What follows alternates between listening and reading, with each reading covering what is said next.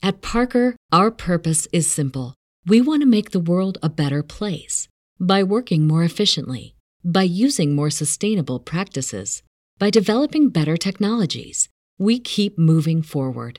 With each new idea, innovation, and partnership, we're one step closer to fulfilling our purpose every single day. To find out more, visit parker.com/purpose. Parker, engineering your success. Now is the best time to start working at Amazon. They are offering sign-on bonuses up to $3,000 and hourly pay up to $22 per hour. You'll bring home a great weekly paycheck, and many jobs come with benefits that start on your first day. That's higher pay, sign-on bonuses, benefits day one. And you'll be part of a safe and inclusive workplace ranked among the best in the world. Go to amazon.com/apply to start your job search today. Amazon is proud to be an equal opportunity employer.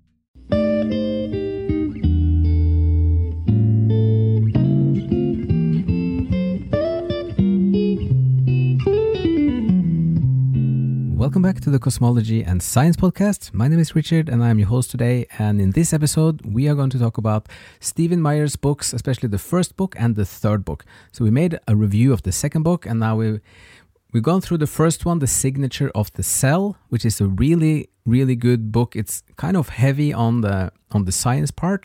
And we started with a couple of hundred pages into his third book, which is the new one, The Return of the God Hypothesis, that is out this month. And we're going to go through both of them and then have some reflections and thoughts on this. So overall, going into the details of the cells, this is maybe the most important thing for this episode, is that it is kind of stunning to see the complexity of the nanomachinery in the cells. It is a hyper-sophisticated nanomachine, a digital information processing system with molecules. And it's also, in some ways, it's kind of beyond what we are able to create ourselves yet. And there's also still many open questions about the code that is in the DNA, what it means. There's so many layers to it. Parts of the DNA is kind of little streams of codes that are defining or the recipe to make proteins. But there's also lots of other things that we don't understand yet what it is, what it says. Gradually, the last 10 to 15 years in genomics, like there's been all these discoveries that you could also, in some ways, look at it. A part of it is like looking at a hard drive, that you have information spread out all over the disk. So this is the same with the gene, this kind of the long streams of the base pairs that sometimes is kind of they take bits, kind of chunks of code from many different places and put them together, and then that becomes a message or an instruction set. And there's also like one string can also mean many different things, up to like thousands of different things, because you can take one stream. This is like coding messages in like spies and like wartime things. Like you have a message, but then you have a key, then you can transpose the message into like you do little calculations on all the little letters, for example, and if you have a coded message, and then you get another message that means something else. And this is also the same then one has discovered over the last 10 to 15 years with the gene sequencing. And also that there's a system of kind of levels in the genes that they are kind of arranged into folders, and then super folders, and then mega folders. Like the instructions for a small thing in kind of, let's say, like a hand or like some part of the body, kind of you have arranged them into sections. And this is just an emerging field of science that is full of new discoveries all the time. So these things are just stunning, because it is like we have only recently, within, let's say, the 100 last years, discovered computer science, and now we see that so many of the things we have been trying to develop has been implemented at the molecule atom level in the cells, which have been around for 3 billion years.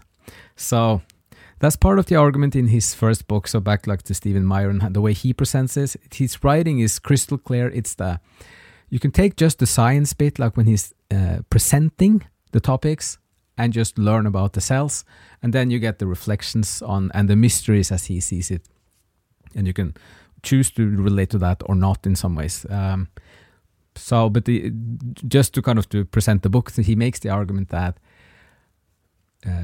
there is just this basic comparison when you find something very complicated, that you could ask, like, is this, whether it looks, which of two alternatives is most likely, that it just appeared randomly, or that it is, does it look more like a designed process or like a complete kind of out of randomness, which is one of the strongest arguments might be the problem with creating a self-replicating cell.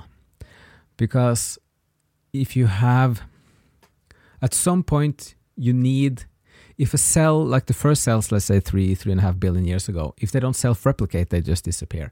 So you need, from kind of out of nothing, you need to suddenly have the level where you have a little machinery that can replicate itself, or kind of self-breed, if you like.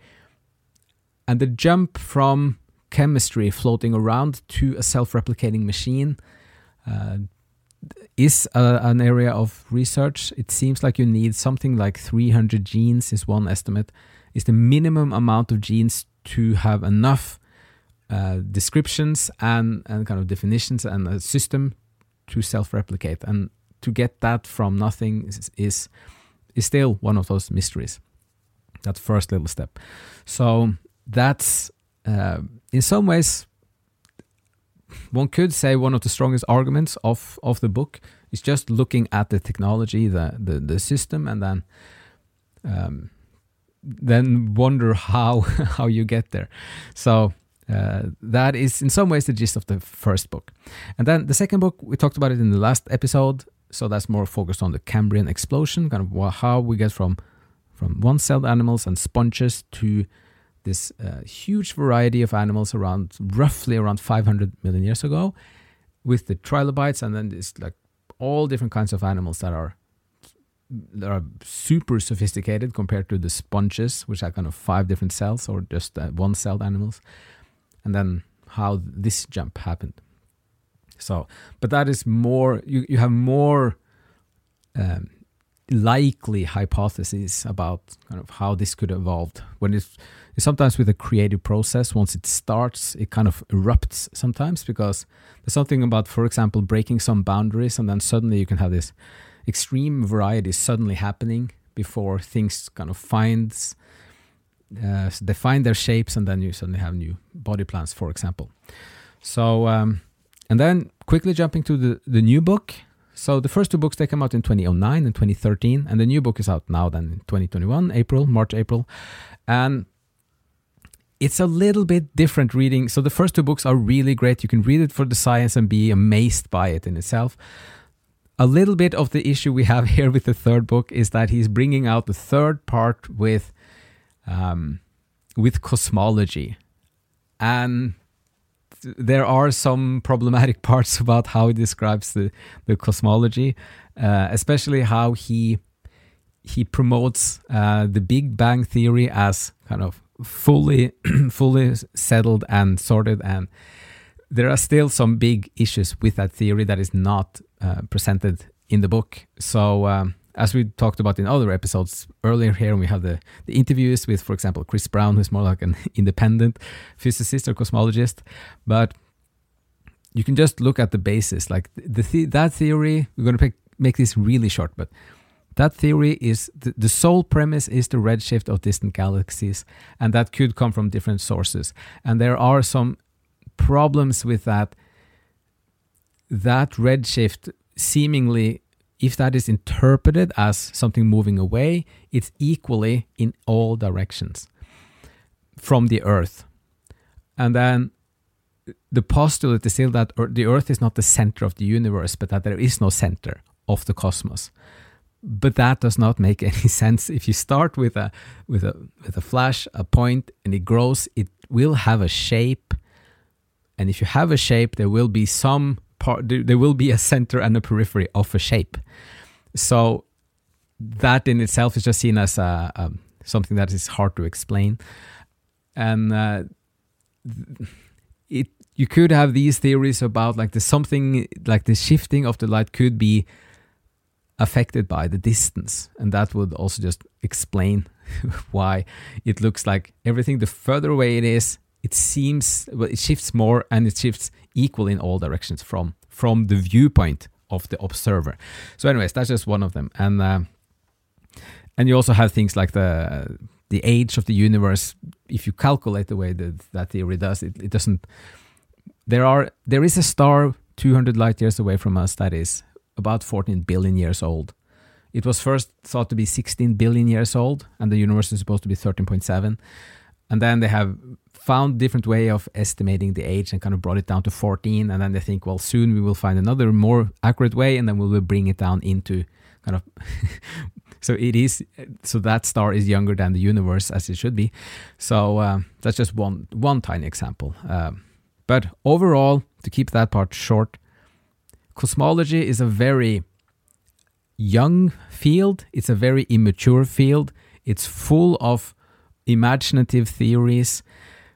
There are also problems that we don't even know the size of the universe. We know the observable cosmos, but we have no idea how big it is. So it's hard to make an overall comprehensive theory about something we only know a part of. And it's been this thing in cosmology for centuries that it kind of fluctuates between being more scientific and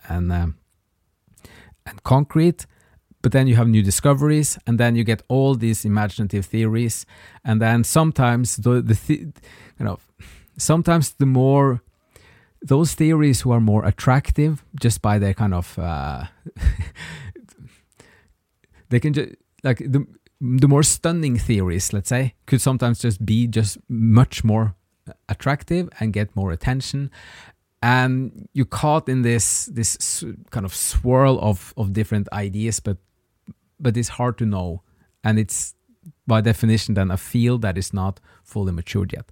So coupling this back to the latest book of Stephen Meyer, it's not the best part of the book to bring in the cosmology. If he stays on the DNA enigma, the kind of the first cell and the Cambrian explosion, these are kind of established hard facts areas where you can look into the science and make some reflections for yourself, and kind of the facts speak for themselves. If you bring in cosmology, you kind of drawn into this very different an area with a different nature, and it's in some ways it's weakening the argument to stay on a more firm established grounds as he could have done. But anyways, we are just halfway through the newest book of the Return of the God Hypothesis, so we will then read the rest and then have a more thorough walkthrough of the whole book. And that was the main things we wanted to say about Steve Meyer, but it's again hugely recommended. If anyone hasn't read it, just have a look at it and see what you think, and maybe you can spur some new thoughts. One of the very inspiring and positive arguments in his books is that he has a long list, kind of pages of suggestions for further research, which is just sparkling new ideas that could be looked upon and kind of dived into by anyone. So that's kind of what we try to do here, is to find the areas of new discovery, new exploration, and just the joy of learning and discovering more and new things. So that is that's the overall thoughts of his books after having read 2.5 of them. We'll also say that Stephen Meyer is a really good storyteller. Like, it's a very captivating presentation of this race to understand the DNA molecule, for example, and all these big questions that are coming up, and also just getting a walkthrough of how one thing is what Darwin suggested in the middle of the 1800s, and then 100 years later you had several big discoveries. with both the molecular parts, kind of the atoms in the cell, and also fossil finds in, for example, British Columbia or in southern China. So, but that goes back again to the second book, which is perhaps maybe the best one to have as a starting point. At least that's how it looks so far.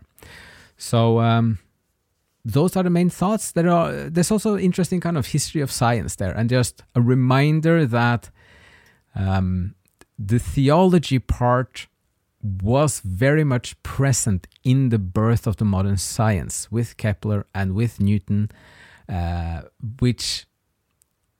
they're stating in their work that they are trying to find out kind of how the creator made the creation. So this is kind of they put this as a purpose to their research, and it's a good reminder to know that is the case. That is not like modern science didn't cut off everything outside the strict boundaries of rationality. It was conducted within an embedded understanding of theology, like it was which was how they did it in the medieval times, for example. So that's also a good little reminder that there is something a little bit misrepresented with this complete split between science and theology. It depends on the type of theology. That's a whole different topic, but there are huge varieties in what kind of theologies, what kind of conceptual or kind of mysterious versions, or how one approaches or thinks or experiences something like the divine depends hugely on the theology one kind of is drawn to. And some of them are much more it's always more compatible with science than others, perhaps. And but this is a whole different topic, because then you will stumble like done so many times earlier in history, and 500-600 years ago. You will stumble into this debate that the institutions that are representing theology are sometimes against science, but that is not because the theology is it.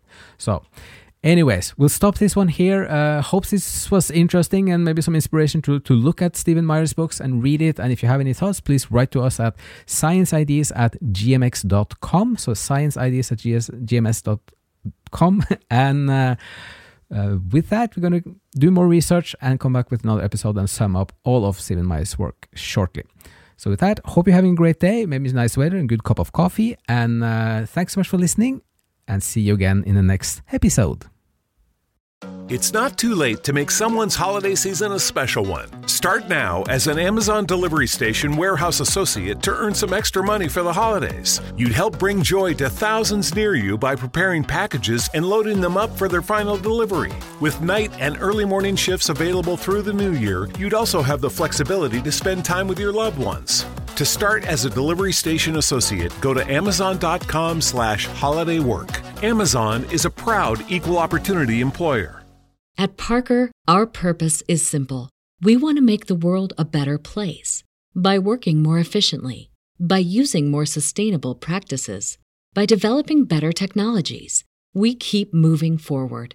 With each new idea, innovation, and partnership, we're one step closer to fulfilling our purpose every single day. To find out more, visit parker.com/purpose. Parker, engineering your success.